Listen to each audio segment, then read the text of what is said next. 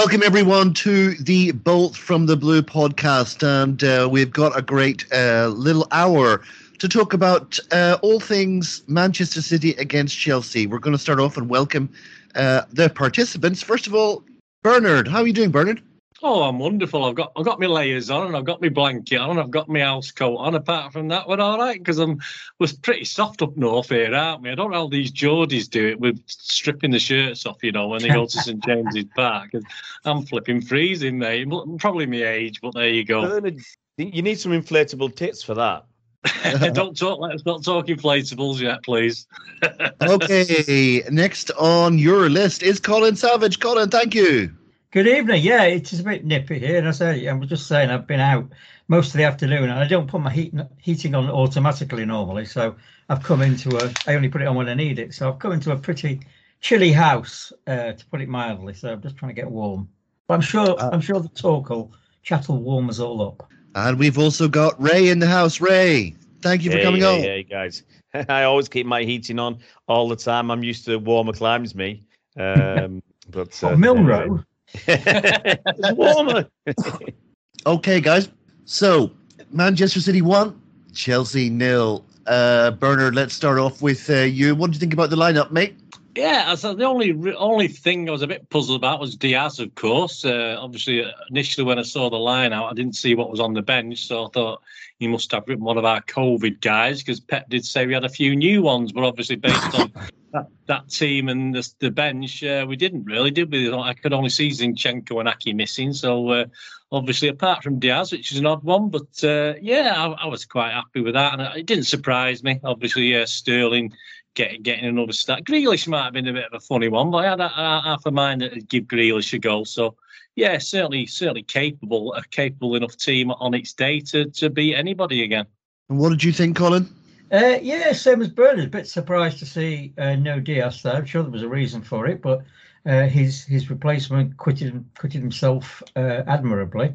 And again, I would have expected to see Gundogan there, maybe rather than Grealish, but as Bernard said, no, I mean, that's a lineup that should be able to take care of it. But of course, this is one of the two must win. Oh, I say must win. They're not must win, but the two games that if we win this game, the Liverpool one coming up later, we win those, we're pretty well got the title in our pocket. So yeah, it was an interesting lineup for a game. I thought that. We really needed to win to put Chelsea out the title race. So let's talk about the first half. What were your thoughts, Ray?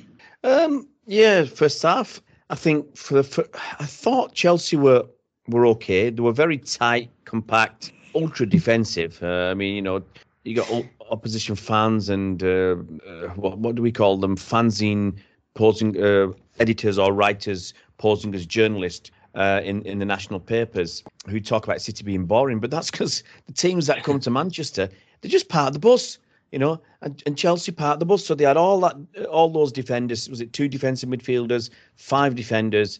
They had the odd chance or two. We always seem to give up something. And it's likely because they're not a bad team. They got some good players. Obviously, you're not champions of Europe unless you've got a few good players. But overall, I think we were, after the first, say, 15, 20 minutes, I think we got into our stride. We controlled the tempo, the game. We had a couple of half chances. I think one decent one from our man Jack. So it was a pretty reasonable first half, except we didn't score. What were some of the moments of the half for you, Bernard? Yeah, I mean the first one obviously it could have been a Chelsea song in years to come, doesn't it? It could have in years to come. It could be Stone slipped and KDB cried or something like that, because obviously John Stone stumbled, didn't he, and let Lukaku through. I think midway through the first half, I think that was before. It hadn't been the most exciting game by then. I think City would have had a couple of half chances, but from our end, up the other south stand, it just looked as though he's going to plough through and get a shot in on goal, and we were a bit confused when the ball sort of went across and it was flagged offside. I just don't understand what Lukaku was doing there from our angle, and obviously watched it back on highlights. Again, it's just you can't understand what Mr. Lukaku was having one of his clown days. Fortunately, I did say he can be a genius or a clown. He was sort of having one of his clownish days where he wasn't quite at it. He was doing some of the stuff right, but not all the time, not in the correct order, if you like, where he left stones for dead, and obviously just made the wrong decision. And we've seen Lukaku do this before, and we've seen Lukaku bury it into the net, and that was certainly from Chelsea's point of view. I think really that was perhaps the only chance he had in that first half. Mm-hmm. Same question to you, Colin. Highlights of the first half? Yeah, well, obviously that was a bit of a nerve-wracking moment early on. It's quite a cagey half, really, wasn't it? I mean, Chelsea sat back. They had what in theory I guess was a 3-5-2, but it was really a 5. I don't know what you call it, 5-2-3. I guess when they were on the back foot, and I say that was obviously the Jack Grealish chance, which I thought was a more difficult one than it looked. But he could have lifted it a bit, but he didn't have much room to work in. So I'll give him the benefit of the doubt on that. It was a very cagey first half actually, and actually we were saying at half time that glad it went that way because. It meant Chelsea were going to come out and do the same again in the second half, which I thought gave us a chance. Because if we'd gone in 1-0 up, and we had a lot of half chances, but it certainly wouldn't have. It wouldn't have been unfair if we'd gone in 1, maybe 2 up. We didn't dominate in the way that we dominated Chelsea down at Stamford Bridge earlier in the season, but we were in control of that. We were largely in control of that game, and without really. Much in the way of goalmouth action, I guess. There's a few. There was another incident where I can't think who it was. Grealish, I think it was, put the ball across the Chelsea 6-yard box when he was free, and Sterling. No one got to it. Sterling maybe was a bit slow to react or whatever, but it's one of those that perhaps a natural striker would have been attacking the back post and got on the end of, and I think that, as far as I can, often the games are quite feisty games. Remember the tussles that Sergio Aguero and David Luiz used to have, and the bust up between Fernandinho and Fabregas a few seasons ago, and it was there was a booking early on, Chelsea booking early on, but on the whole, it was a fairly restrained, kind of cagey affair, really. Talk to me about Jack Grealish, Ray. Wow. It's a funny thing, actually. I mean, I didn't talk about the lineup and what we've been doing, but Pep does some...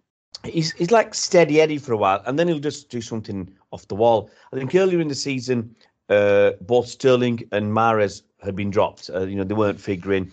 And then there was... You always get these rumblings and rumours and murmurings when someone's been missing a few games. And then suddenly Pep brings them both back, and they're on fire. And they become, in effect, undroppable. So in this game, he brought Jack Grealish back. So he brought them back unexpectedly. And it's same with Jack. I was not expecting to see him start. I just didn't think he'd been good enough when he had been playing. And I thought a few others, especially Gabriel Jesus, probably suited the game better, where they would have to work really, really hard.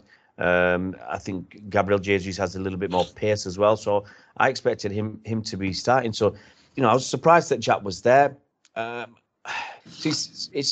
Jack divides opinion. Some City fans are saying he did really well. Some say he's doing all right. I think this is going to be a season where he has to find his feet. He has to learn, and he's learning what it's like. No disrespect to Aston Villa, but what it's like to play at a bigger club, a more successful club. A club where you cannot give the ball away. And Villa fans will be lynching you for that. Oh, I don't mind. Let them come up to Manchester. I'm in a mood. It's so cold. Let them come up to Manchester, up in where I live, up near in the Pennines. They'll freeze the what's it off, so they'll be going back quick. No, but Jack really, so he hasn't learned that yet. He hasn't learned when to release that ball at the right time. There's a couple of occasions where he holds on to it I think, just a little bit too long, because he wants to do something with it. Same with, I said the same with Mahrez. Mahrez wants to make something happen for himself. He was used to that at Leicester. He was the man expected to make things happen. He's that same with Algeria, and Jack Grealish is the same. He was the same at Villa, but at City it's different. You've got to sometimes let that ball go a little bit sooner. There's one occasion where KDB had gone through, I don't know whether we call it the inside left. I'm not old enough to know these terms so well. But he was on the underlap, let's call it. And Jack Grealish just was out wide. He just had to knock it. He'd received it, took a touch, just had to knock it down for KDB. And he held it an extra touch, which gave, I think, the defender a chance to come across as well and close off KDB's space. So I think he's still got a lot to learn. I think he'll learn that. I think he's good enough to learn that. He has to. We didn't pay all that money, for him not to be good enough. So I think he'll learn that as time goes on. I really wanted him to score that goal finally. I really wanted him to score. I think he should have dinked it, should have just lifted it over the keeper, because I think that would have absolutely sent his confidence through the roof. Scoring a goal against Chelsea. I think he needs the confidence to have that a little bit of swagger, a bit of deserved swagger. So it's a shame he didn't score. But yeah, I've already marked him down as I'll give him the season to start to get better and fit in. So I'll give him that time before I really late. If he's like this in a year's time, then I think I'll have some serious criticism to lay at his door. We had quite a big discussion about Grealish where I sit, and the lad I sit next to was saying that it was noticeable very early in the season that Grealish was taking players on. Which is what I thought we bought him for. We can go past players. And we saw Foden do a run in the first half. I think it set the Grealish chance up, didn't he? Where he kind of slalomed through most of the Chelsea team. But Grealish, certainly in the first half, was kind of tended to get the ball, take a few touches, and then pass it back to someone. And as Ray said, it's about, if you're not going to take the man on, you've got to be releasing the ball quicker in a Pep team, I think. And one of the things that kind of bothered us was that we were talking about the options. When Grealish has got the ball, he's out there on the left, he's in close to the penalty box. You can do one of three things. You can take the defender on, or you can pass the ball. Now, if you take the defender on, one of two things could happen. One of three things, actually. You can get past him and create something.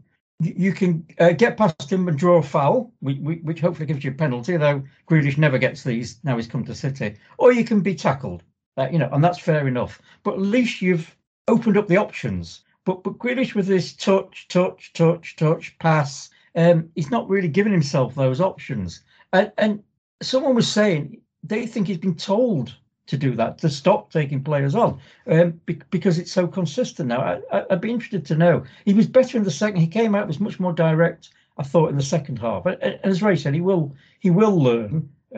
It's taken virtually, I think the only player who's come straight in and made an impression from the start is Ruben Dias. All the others, we're talking about Bernardo, we're talking about Mahrez, we're talking about, loads of other players, really. Sterling to a degree as well, aren't we? All of them. Rodri is another one. All of them, Cancelo, all of them have taken a season to settle in. So I absolutely agree. Let's give Jack Grealish a season. We know what he can do. We've seen on occasions what he can do. Let's see what happens next season. Colin, all those players that come from smaller clubs to a real giant of the game. It's a different. Again, we were saying this, that you come into a Pep team and it's a big learning job.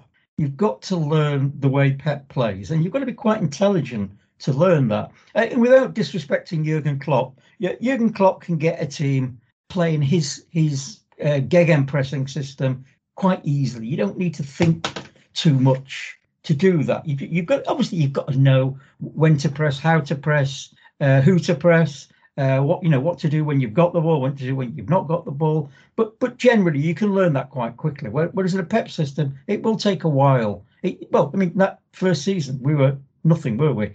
And then it clicked into place. So, wherever club you come from, it's a different you kind of in a different stratosphere at Manchester City these days. Absolutely. Mahrez has come from Leicester to City. It's a big step up in terms of quality, in terms of what's expected of you, of what you're going to win. Even Diaz coming from, was it Benfica? It's a step up at City. Everybody who's come, it's taken them time. Bernardo Silva, it was a step up from where was he, Monaco. Raheem Sterling, wherever he came from, it's a step up to pay for a really big, successful club. He came from Liverpool, actually. Yeah. All right. Oh, sorry, that slipped my mind. But yeah. Okay, Bernard, tell me what you thought of Chelsea and their travelling support. What impression did they make on you? Well, I don't know. There was a bit of handbags outside after the game, wasn't there? I don't think they took defeat very well, but yeah, interesting. It's nice to see them bring back the inflatable craze. Would have been nice for us to bring a few inflatable women and bananas with us, I suppose, but we didn't latch onto it quick enough. Unfortunately, that's the problem. But yeah, they're all right. Actually, they're quite noisy for a change. I mean, they're not usually that noisy at the Etihad. I thought they were all right yesterday. Actually, obviously they must have done something at the end of last season to warrant this sort of joy from their ranks, of course. But yeah, hey, the Londoners, aren't they, mate? I'm not going to speak too fondly of them. I don't even West Ham. I'm not overly kind to them, and they're supposed to be our mates. But there you go. Yeah, they enjoyed themselves. Whether as a 50, 60, 70-year-old man, I would have waved an inflatable symbol in the air. I'm not too sure at my age. I did obviously back in the banana days, but I think I would have left it to the kids. But hey, they enjoyed themselves. It's just such a shame they didn't enjoy the game. But hey, so what? We don't care less, do we really? Ray, possibly you could offer your opinions on the television commentary, because I think there was quite a bit of comment on the commentaries. I don't pay too much attention to the commentaries. I mean, some people, if they're not watching it, I mean, I've got BT, so I was at home. I had to work in the afternoon and evening, so I couldn't go to the game live. So some people, they'll find a stream to watch it in anything else but the host country, as in the UK. So if Sky got it, or if BT Sport got it, people will find a stream that's coming from America. NBC or whoever got it there. Some people are so disgusted and put off by basically the English commentators. They'll watch it in Arabic or any French or any language that they don't understand, just to not hear the bias and the bile from these supposedly impartial pundits and commentators. So it's the usual thing. It's run of the mill. It's happened for so long that we're used to it. It's these digs that at the start you ignored them, or you didn't make a fuss about it. But it's just constant. It's all the time. They talk. When they compare City and Chelsea, it's like Chelsea never did what Man City did. Chelsea have gone down the same route, and actually I would say City are better because Roman Abramovich has loaned Chelsea so far about £1.5 billion. £1.5 billion.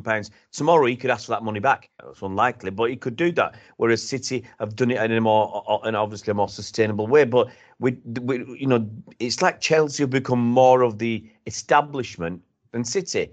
And the time difference between the takeovers was about 6-7 years. So but as I said, it's been going on for such a long time that we've got used to it. I think you've missed the point, Ray. What I was actually driving at there, Colin, was I know what you were driving at. Yeah. With Jim Beglin. What happened, Colin?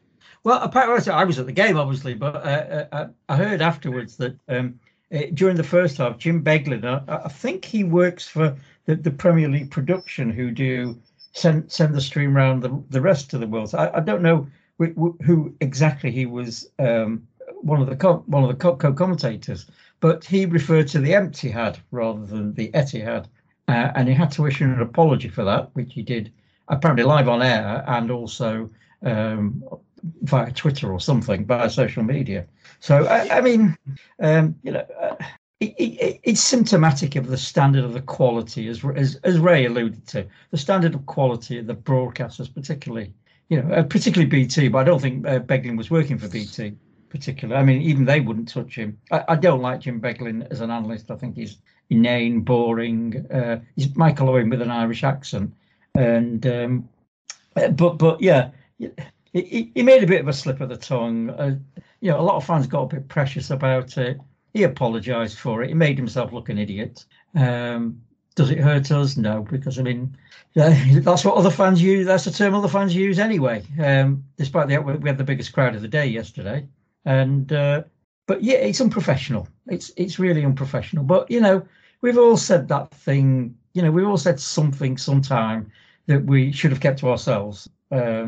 We've used the wrong word or whatever.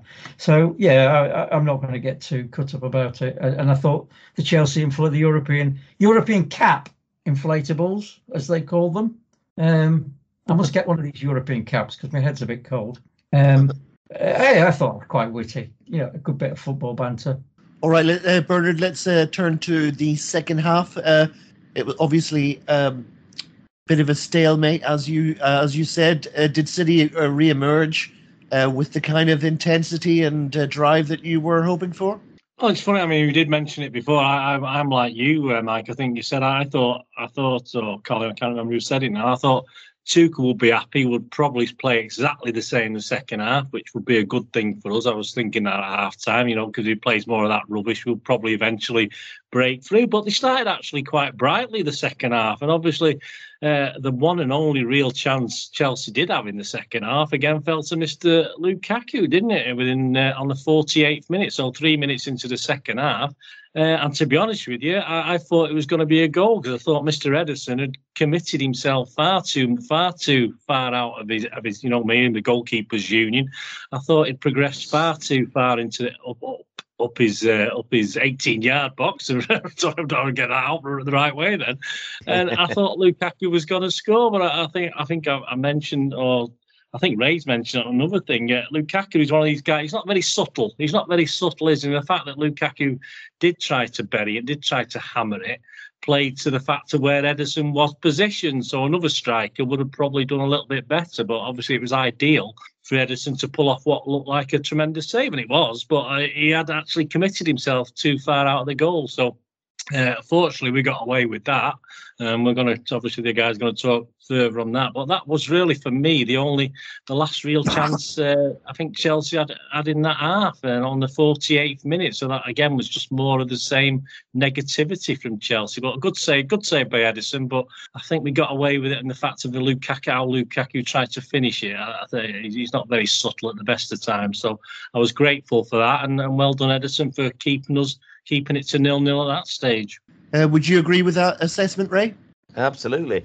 Can you imagine what I would suggest a striker with a bit of guile, with a bit of a deft touch would have done there? Someone like, let's throw his name out, someone like Mo Salah. He'd have chipped him from that sort of distance. Ederson was too far out. So he got lucky, but as Bernard said, he got lucky, but he still pulled off a pretty good save. Lukaku should have been doing better, but you've got to be thankful for their mistakes. I mean, they didn't really get too many chances in the whole game, and that was probably off the top of my head. I think that was probably the best one that they had. So Chelsea were a bit better at the start of the second half, but I don't think it took us too long to get back into the way we were playing in the first half and take control again. What about your thoughts, Colin?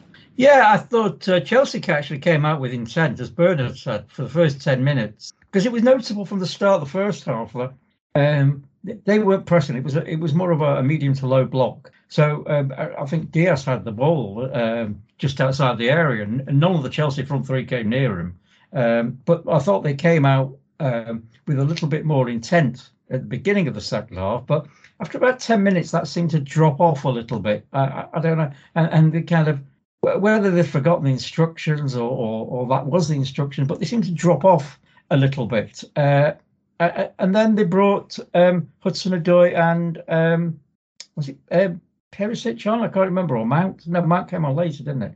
And I thought, well, actually now they're going to. It was just before the goal. I thought actually they're going to open up and go for it.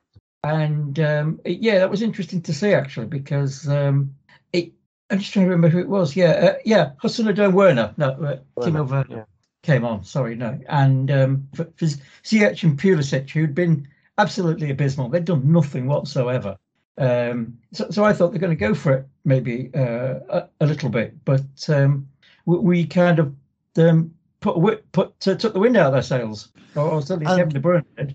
And Bernard, I think one person that really helped that effort, taking the wind out of the sails, was Raheem Sterling. I thought he had a great second half in particular. What do you think? Yeah, I mean, obviously a bit like the old Raheem. He was loving it, wasn't he, down that right-hand side?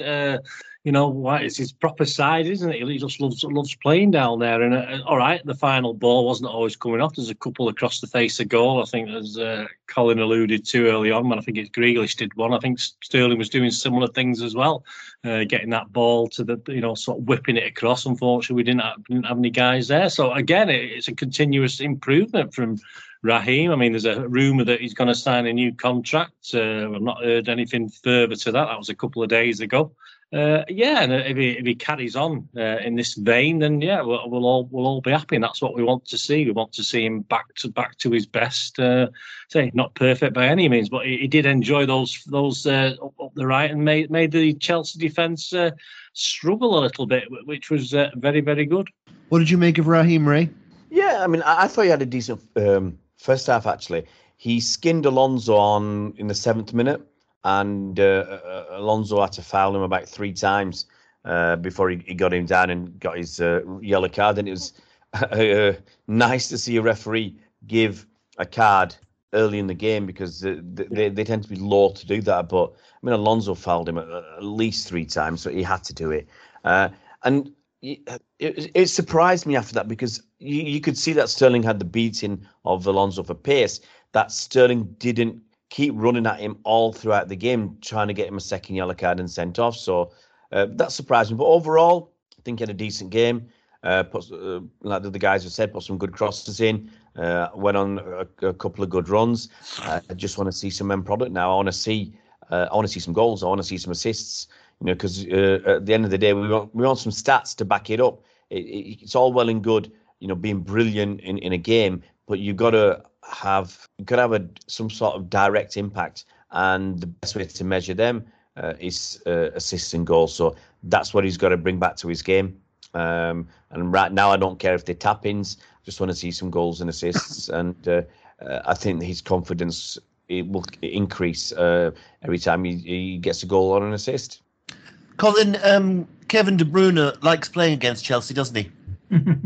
He certainly does, and I was going to say, I don't think he had the greatest game yesterday, and I think it was on a par with many he's had for us recently. And I think alongside him, Phil Foden, again, only showed a few touches of what he's capable of. Both him and Phil Foden were disappointing in the way they passed the ball, because no one they're so good, aren't they? But there are a lot of passes that went astray from both of them. But funny enough, we were saying this where I sit, and that around the kind of 65-minute mark, when Chelsea made their changes, thought there might be a change. But Kevin De Bruyne is one of those players you don't take off, because he was capable of something special, particularly against Chelsea. And of course, like Cancelo fed him the ball. He rode a tackle from, again, I think it was Rudiger tried to have a go at him, or Kovacic, I can't remember which one it was. He stepped forward, he looked around, there was nothing else on, so we let fly, and it flew into the bottom far corner. And Arrizabalaga had no chance. And as I say, I don't think it had the greatest game up to them, but you only need that one moment of quality from him or Foden, and the game's won. The game was changed, and it was absolutely, it was just, and it was very similar to the one he scored a few seasons ago, wasn't it? Almost when he advanced, he was a bit more central and advanced and let one fly. But yes, he does seem to have a point to prove against the Chelsea reject has a point to prove against his old club, doesn't he? What do you think about that one, Bernard? Foot like a traction engine, eh? Yeah, I mean, he loved it, didn't he? I had him down for my anytime goal scorer, guys. I must admit on it, because I just thought, well, these are the sort of games too good value to miss up on this, because that's what he does. As Cole said there, he didn't have the greatest game, but these sort of games, I said to my lad at half time, I said, it's going to be one goal. It's one goal to decide this. He was saying 4-0. I said, no, it's just one goal now at half time. That's all it'll take. And that's what I mean. It was so. I loved the way as well, because from our end, from the south stand end, it looked as though the ball had gone more or less near the middle of the goal. I was a bit confused as to where Kepa was, but obviously when you watch it on highlights, he did go a bit more to the corner. But I think what the problem with Kepa was, obviously he was a little bit unsighted. So obviously he actually saw it a split second later than needed to, and he just didn't have the time, or was wrong-footed to get down properly. He got down to his left. I mean, as an old goalkeeper, I always wonder why I used to dive when I knew I wasn't going to get it. But that's just what you do. It doesn't matter whatever it is. You used to dive anyway, even though you knew you weren't going to get to the ball. So when he dove for that, he knew he wasn't going to reach it. But you got to make the effort. But KDB, absolutely, you can always rely on him. And I'm hoping that, because he's not been the greatest, has he? Like 2 or 3 of the players on and off. He's not been the greatest, but I'm hoping now that'll just push him on to another level for the next few games. Ray, it kind of like looked like he was looking for someone to pass to. Couldn't find anyone, so he just thought, okay, have this. Yeah, absolutely. I mean, it was a great. I think we've got to mention Cancelo's part in this, because it was a great first-time pass to KDB, and it just looked like a pass, but it was so beautifully weighted that I think it was Kante was just behind KDB, and it just slid past Kante. Kante couldn't get there, and he ended up on the wrong side of KDB. KDB was goal side of him. It was just I think a really, really underrated pass. And KDB, he got the ball, took it close, and you're right, he was looking for somebody, looking for that assist, because that's what he's good at. And there was no one to pass to, opened up. And at some point, you give some of these continentals a chance, like let them get close to the goal, like Vincent Kompany and KDB. They can eventually shoot, and he did just that. And as Bernard said, the goalie was a bit slow, but unsighted, wrong-footed, weight on the wrong foot.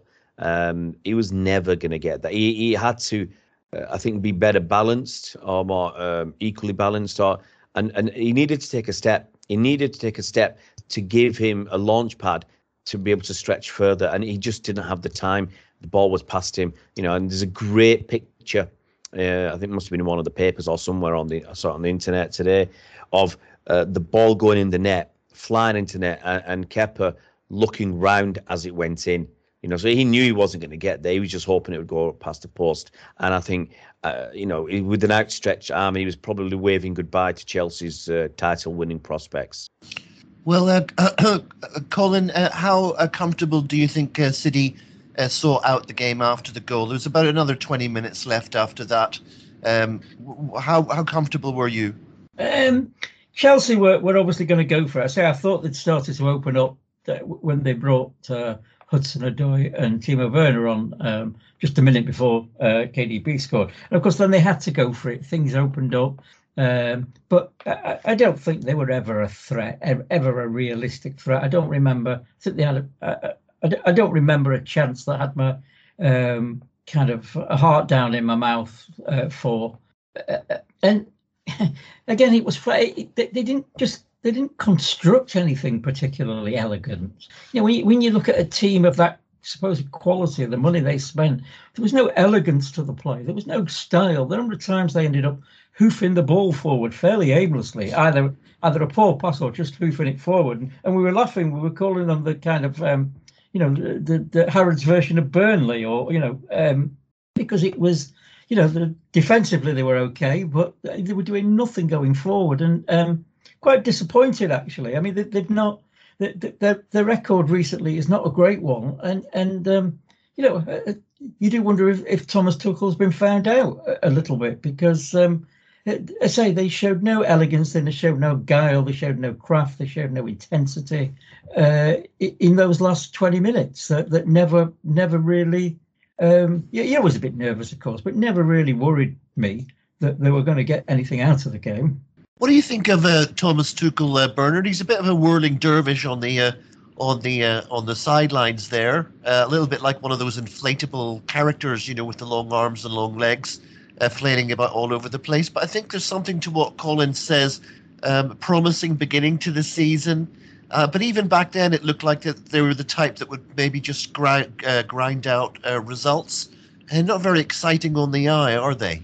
No, I mean, it's funny, isn't it? I mean, obviously, you think back to the 3 games last year we played against Chelsea, and obviously our problem last year against Chelsea was pace, and yet Tuchel just totally forgot about pace for this. I mean, it's as though he'd forgot about all the good things he'd done against us last season. We're hitting us on that pace. I say some of the balls up, as Colin was saying, were just aimless punts up in the hope that someone. There's no build up, no balls through that middle that sort of caught us out flat-footed last season. And I remember back to the May game before the Champions League final, the home game. They had the ball in the net 5 times. 3 of them were offside. But I mean, the actual, it was a totally different team. It just looked a totally different team to me. Obviously, they played that guy up front that I'd never heard of. That he took off, Ziyech, whatever he's called. I have no idea why Tuchel played him. To be honest, a lot of Chelsea fans had no idea. And it's not as though they've been on a good run of form, as Colin said. I think they've lost 1, drawn 4, and won 1 of the last 6 games. So they're not on a great run. And yet Tuchel, I think he sort of bottle went a little bit, and he just forgot everything and went back to a quite a boring. They would have been happy with the draw. They came for a 0-0. They would have been happy still to be 10 points behind, and that was the main hope he had. He didn't have any real hope of getting anything else, and that's how we played the game. Unfortunately, we actually managed to win, which is we thoroughly deserved. I think Tuchel said he thought a draw would have been a fair result. I mean, I have no idea where he got that from based on what we saw yesterday. They were absolutely awful. So yeah, I think Tuchel's stock is certainly on the wane, and perhaps even with Chelsea fans as well. Mm-hmm. I mean, you look at the results, as Bernard was saying, just looking at their results. They had a good run in October where they won all the 4 games. Mind you, they were playing Southampton, Brentford, Norwich and Newcastle. And then they drew at home to Burnley. They beat Leicester at Leicester. That's a good result. They drew at home to Manchester United, which is probably not a good result. They won at Watford.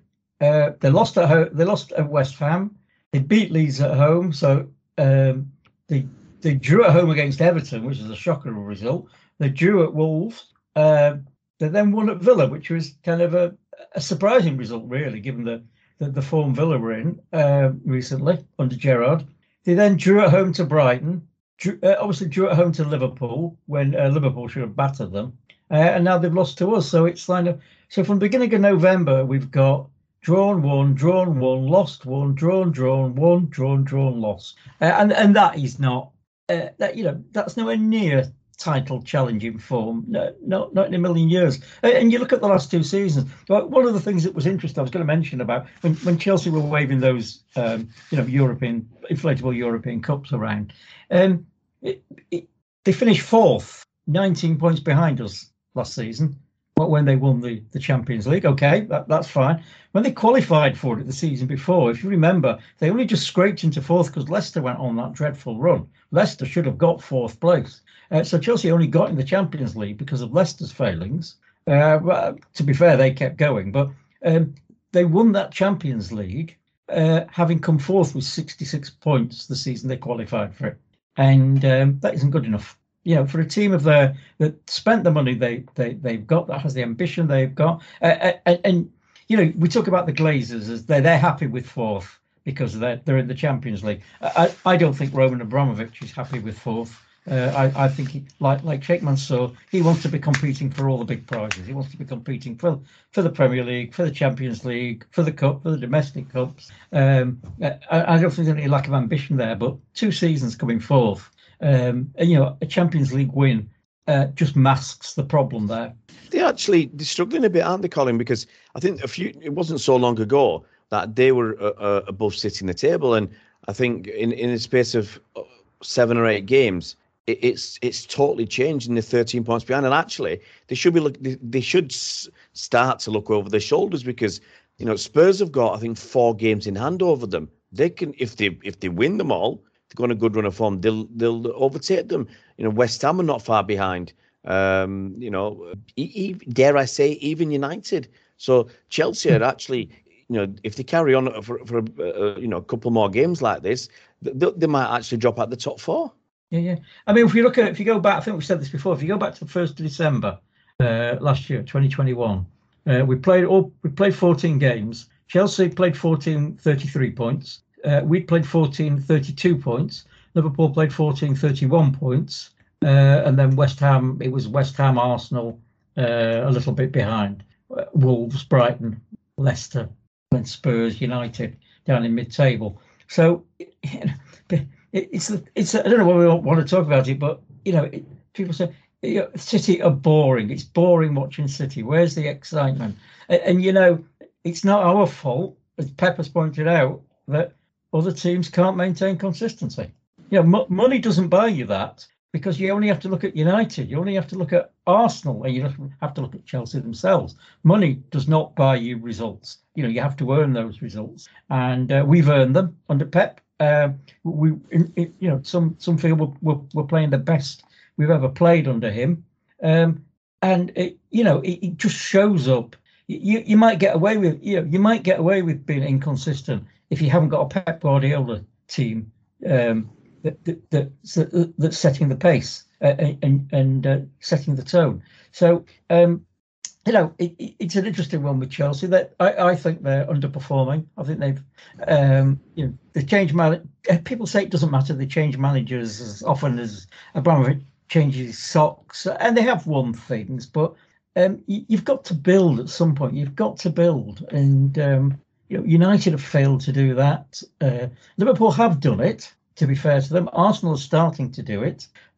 Spurs to a degree are doing it, but it's one day maybe this season, as Bernard said, or Ray said, maybe this season their luck will run out and they won't finish in the top four. But that's not our fault. That's theirs. What do you think, Bernard? Title race done and dusted? For Chelsea, yeah. I mean, obviously, I think they're 6 points ahead of West Ham on the same games, aren't they? But as I say, all the other teams have got games in hand on them, and I think they're good enough for third. To be honest with you, I doubt. I mean, Tuchel's got to get a grip, because if he doesn't get a grip, I don't put it past Abramovich to sack him before the end of the season if he doesn't rest this little bit of a slide. And say his stock is certainly going down at the moment, and we know what Abramovich is like.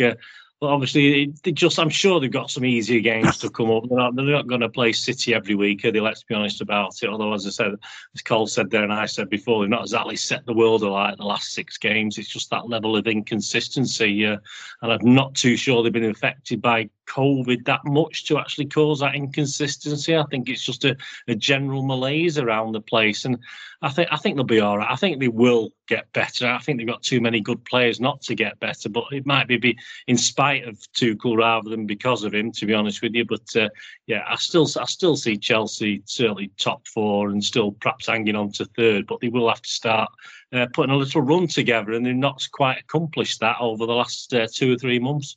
Okay, Ray, let's move away from this game and look at other issues around the league, other issues not specifically concerning Manchester City. Anything take your fancy from the various headlines? All right. I think you might have to prod me if you've got anything. Mr. Benitez, I think, was one. Oh, Rafa, I was going to talk about Rafa when Colin mentioned about teams wasting money. Look how much money Everton have wasted on, and I was talking about this today somewhere else. And go back. What Everton needed to do at the start was get a quality manager in, and they've taken punts. Okay, they've taken punts. You might be thinking I'm talking about Liverpool fans there, but they've been taking punts, these Everton hierarchy, getting people like Silva in, getting Koeman in, getting this clown Benitez. I never thought he was going to work. What he was doing at Newcastle, he's too defensive, and he's yesterday's man is Rafa Benitez. But look what they've spent on Richarlison was about 50 million quid, Sigurdsson 50 million quid. Iwobi, 35 million quid. They spent hundreds and hundreds of millions of pounds. I said, the thing is, compare that to what City did in the early days. Yes, we had a a little blip at the start. But we got Roberto Mancini in, pretty decent manager, quality manager it turned out to be. And in Mancini's first summer, we bought World Cup winner David Silva, Champions League winner Yaya Toure. We got, even though it wasn't a success at City, but subsequent success at Bayern Munich, Jerome Boateng. And we got Kolarov, I think. I think we got Kolarov. That's summer. So that's what City got. That's where the foundations were laid.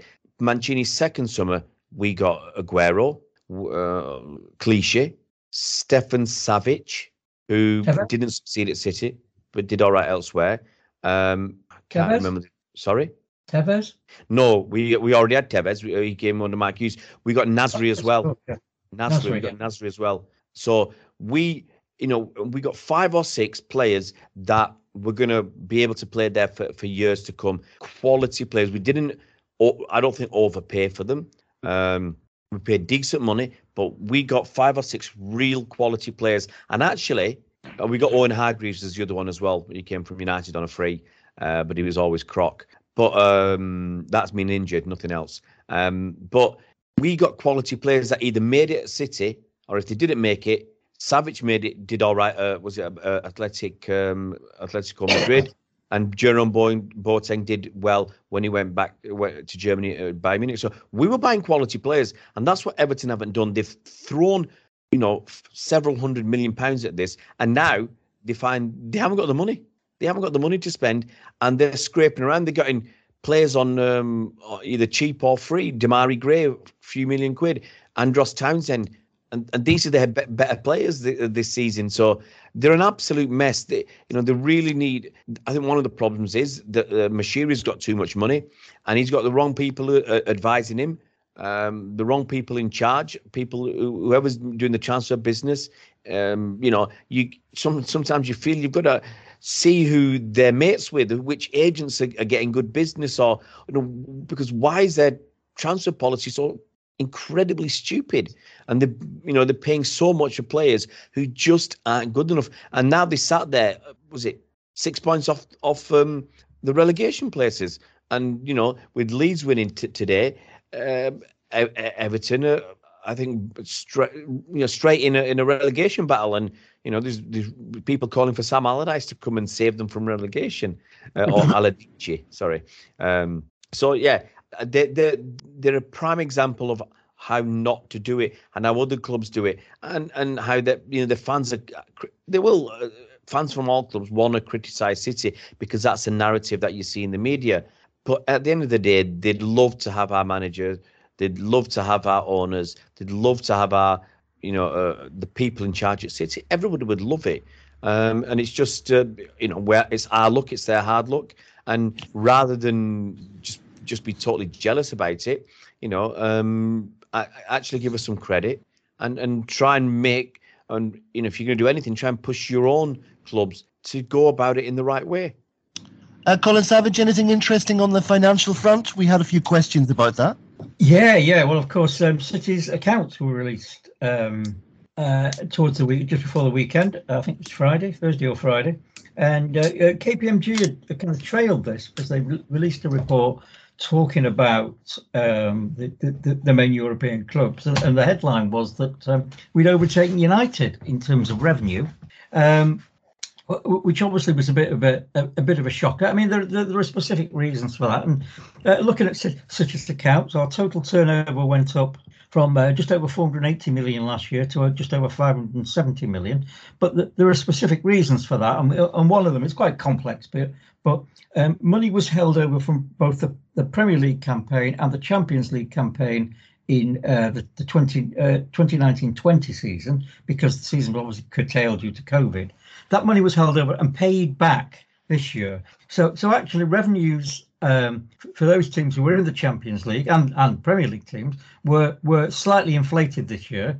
I could probably work it out accurately given time, but I reckon that UEFA, we received, just to go over the figures, we received just under £115 million from UEFA, and that was a season where we got to the Champions League final, so we're runners up. Normally, I think that would have been about the £100 million mark. And so I think we gained about 15 million because of the holdover from the 1920 season. In the Premier League, our revenues were 182 million, 182.7 million. And normally they would be in the region of 150 million. And to make that point, the year before 2020, it was 123 million. So when you add the two together, it's 306 million. So it would have been about 153 million in a normal year. So again, we're about 30 million up. So we've got about 45 million in additional money that accrued from 1920. Now, of course, the downside is we had no one through the door, or very few through the door, apart from the last game. So that knocks about 55 million off our normal operating, our normal revenue. So we're up about 45, we're down about 55. So actually that 571 million probably should have been 580 million, something like 585 million. Commercial income was up about 10%, so 246 million to 271 million. No idea if any of that was held back or repaid. I'm not quite sure, but anyway, it's up. So perhaps if it had been a normal year with full crowds the whole year, we'd be looking at 580 million plus.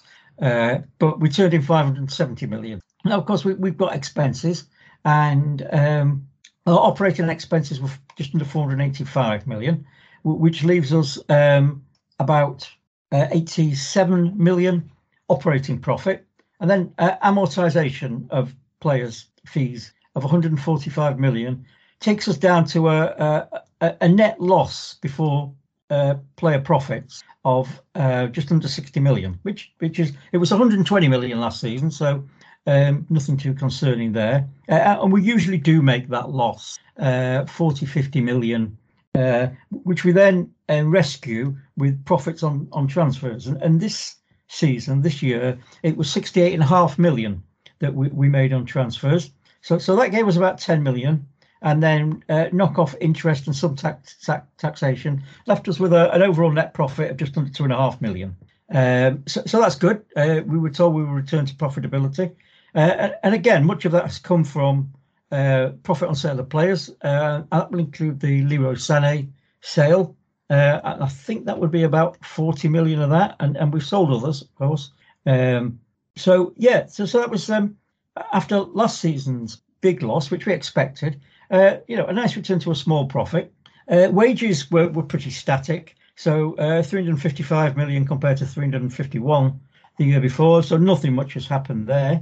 If you look at City themselves, don't publish a cash flow statement. Cash flow statement is always interesting because you see where the cash is gone, basically. And what's not generally realised is, football clubs like City, United, Liverpool generate a lot of cash because we've only made a 2.4 million profit, but I say just 145 million pounds worth of amortization of player contracts as part of that. And that's not cash we've directly paid out. Of course, it is cash we've paid out for transfers, but it's an accounting figure. So really what you've got to do is add some of these figures back to the profit and do one or two other little adjustments. You can get to a reasonable approximation of how much cash we actually generated. And this year, it's got to be around the 130 million mark. So when you take all the cash in, you pay all the cash out in wages and other operating expenses, we've got a pile of cash probably worth around 130 million left over. And that pays you with transfers, of course, largely. So, and that's before you take any incoming transfers into account. So it's quite possible.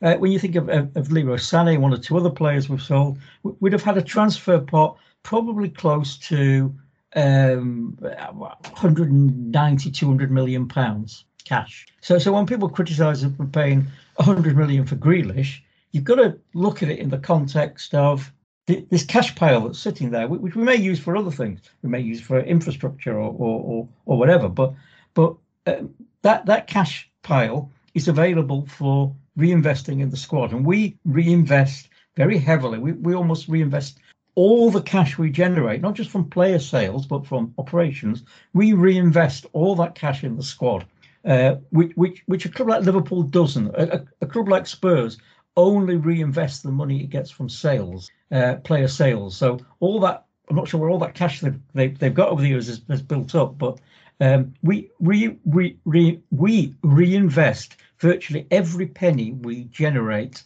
either through operations or player sales or other sources. We reinvest that money in our squad, and it shows. And when you look at obviously this is at end of June 2021, so we bought Grealish after that, but the squad at that point was valued at, the total cost of the squad, just the original cost of the squad, which would include things like agent fees and other ancillaries, was 975 million according to the accounts. Then you've got to add on Grealish, so that takes it to 1,075 million. I think obviously Torres is gone. Torres cost us money, so again you can knock off about the 20 million he cost us. Now there is one interesting thing in terms of players, because obviously as we explained, you buy a player 50 million, you write that off over 5 years, 10 million a year. That's your amortization. So the player is left with what we call a net book value. So at the end of the first year, that 50 million pound player, 10 million amortization, he's worth on the books 40 million, and then 30 million the next year, 20 million the next year, etc., etc. Now, under as Ray will confirm, under accounting standards, if you have an asset you don't think you can, that basically it's not worth the money, you've got it in the books, you have to write it down. So for example, if you're a food retailer and you've got a load of stock which has gone out of date, you can't sell, you've got to write that off. If you're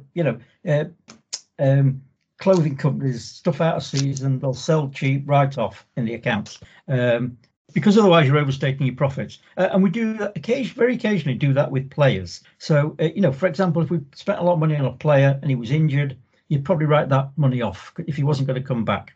And in this set of accounts, there is an impairment charge of 18.7 million net book value that we've been written off.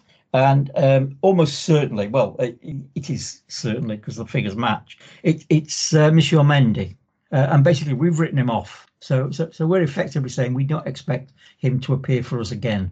And we've written his total net book value off in one go. So that's actually will have affected our profits to a certain degree. So when you take all that into account, you add Grealish on, and you knock off the cost of Mendy, you knock off the cost of Torres, our squad is probably the total cost of our squad, and that includes, we're not including the women here, I don't think, but the men and the EDS and all the youngsters. The total cost of that squad is around £1 billion. Now, just the last thing really is the other interesting thing is the money we owe and are owed for transfers, because we don't, no one pays cash these days because everyone pays in installments. It's big numbers, which kind of helps inflate the market a little bit. I think if you had to pay for transfers all at once, the market would not be quite what it is. But last year, when the accounts were published, we were owed 66 million by other clubs for transfers. And this season, it's half that. So it's just under half that, 32.4 million. However, we owe, in 2020, we owed 73 million. And at June, we owed 103 million. So that will have gone up, of course, with Grealish's transfer, presumably. So, we owe a lot of money on transfers, but we've got £1 billion squad. And that's not the value of the squad. That's simply its original cost. So it's in terms of finances, again, it's a funny year. We beat United, and the reason we beat United because they didn't get anything from the Champions League. Also, they, I think they would have lost money on some sponsorship contracts. Because they ran the Chevrolet one on for free. So, and there was no match day income. So United's match day income would be double ours, 110 million compared to our 55. So next year, it depends very much on how the respective clubs do in the Champions League. If we win it, United go out in the last 16, it'll be very, very, very tight in terms of finances. But if they don't qualify for the Champions League, for next season's Champions League this season, then in the 2023 financial year, almost certainly we will overtake them again. So, I mean, we always looked at United's finances and thinking, that's the kind of the gold standard. That's what makes them so powerful as a club. But as we've seen recently, money does not automatically buy success. But the chances are we have overtaken them. It's been a funny year for various reasons. But even if you added the crowds back in, if you added another 55 million to the difference, they were 75 million behind us on turnover. Even if you added that 55 million in, it'd still be behind us. But say it's been a funny year, this one, and it won't be clear until next year and the year after how things are going to unwind. But there is now a very realistic opportunity that we will overtake them on a long-term basis. You're saying, Colin, that this could be a long-term thing, that we're ahead of United, but obviously they've got that match day income to come back, which will I think catch them up about 60 million quid, because I think they're getting a few thousand more seats squeezing some more seats in Old Trafford. It's like a viewing gallery in your toilet, isn't it? Right at the top. It's gonna be terrible.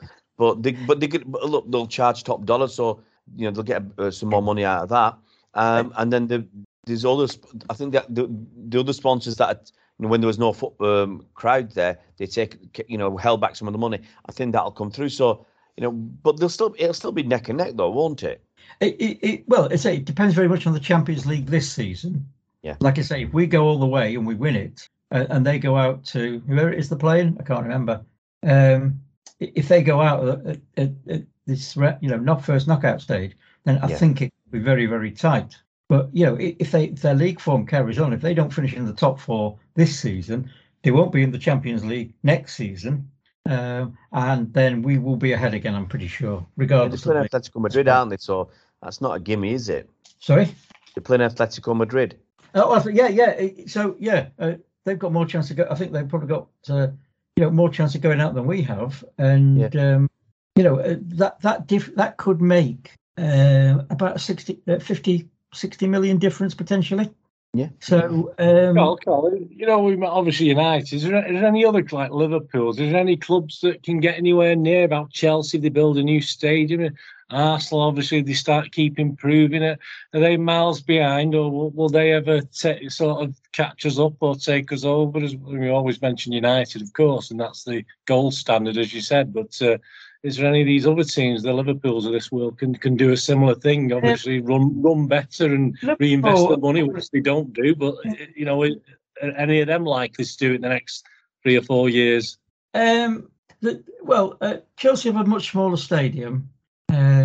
So I'm just looking at Liverpool's accounts now. So they've not yet. They've not filed their 2021 accounts yet. So I'm just looking at what they did last year, which is when they won the Champions League. Just trying to think, 2021, yeah. So I say 2020 again was a funny year, but their turnover was 490 million in 2020 compared to our what was it? About the same. So slightly higher than us in 2020, but they'd won the Champions League and we'd gone out early, of course, and that's the difference it makes. So. Liverpool, again, it's about how it's all about, the Premier League is very egalitarian. You finish in the top four, there's nothing much in it. You're talking under the current contracts about 150 million per team, and I think it's about 2.5 million per place. So if the top club may get about 155 million, the team in fourth place will get about 145 million. So there's not that much in it. The problem with Liverpool is it's their commercial income. So just looking at their accounts, and it's an interest. I was having to go at some Liverpool fans about this. So their commercial income is 220 was actually not that far behind, 217 million compared to our 246 million. So again, it's 30 million short of ours. But something that Liverpool fans often throw at us is, how come City, us and United have got much bigger fan bases. How does City generate the commercial income? It must be fake. And we know some of that comes from, we know about 15% of our total income revenue comes from Abu Dhabi related companies. Mainly Etihad. But the thing I always counter with is, if Etihad suddenly decided to stop their sponsorship, would we have any trouble finding one of a similar value? We wouldn't. I wouldn't have thought we wouldn't, because we've been in top consistently for the last 10, 11 years in the Champions League. We've been winning.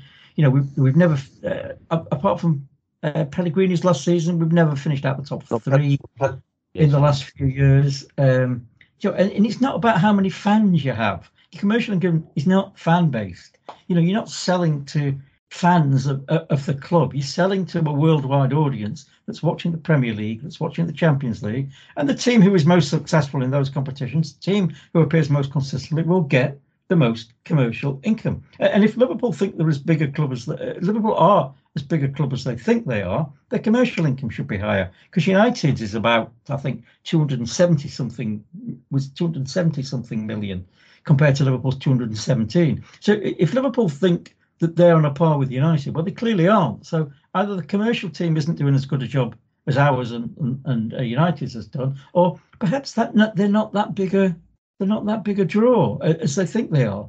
We know they've got a big global fan base, but perhaps their commercial team is not quite as good, and perhaps they're not as well perceived as perhaps there are negatives about Liverpool. Perhaps sponsors don't want to be associated with Standard Chartered, who are always in the financial press being sued or fined for money laundering.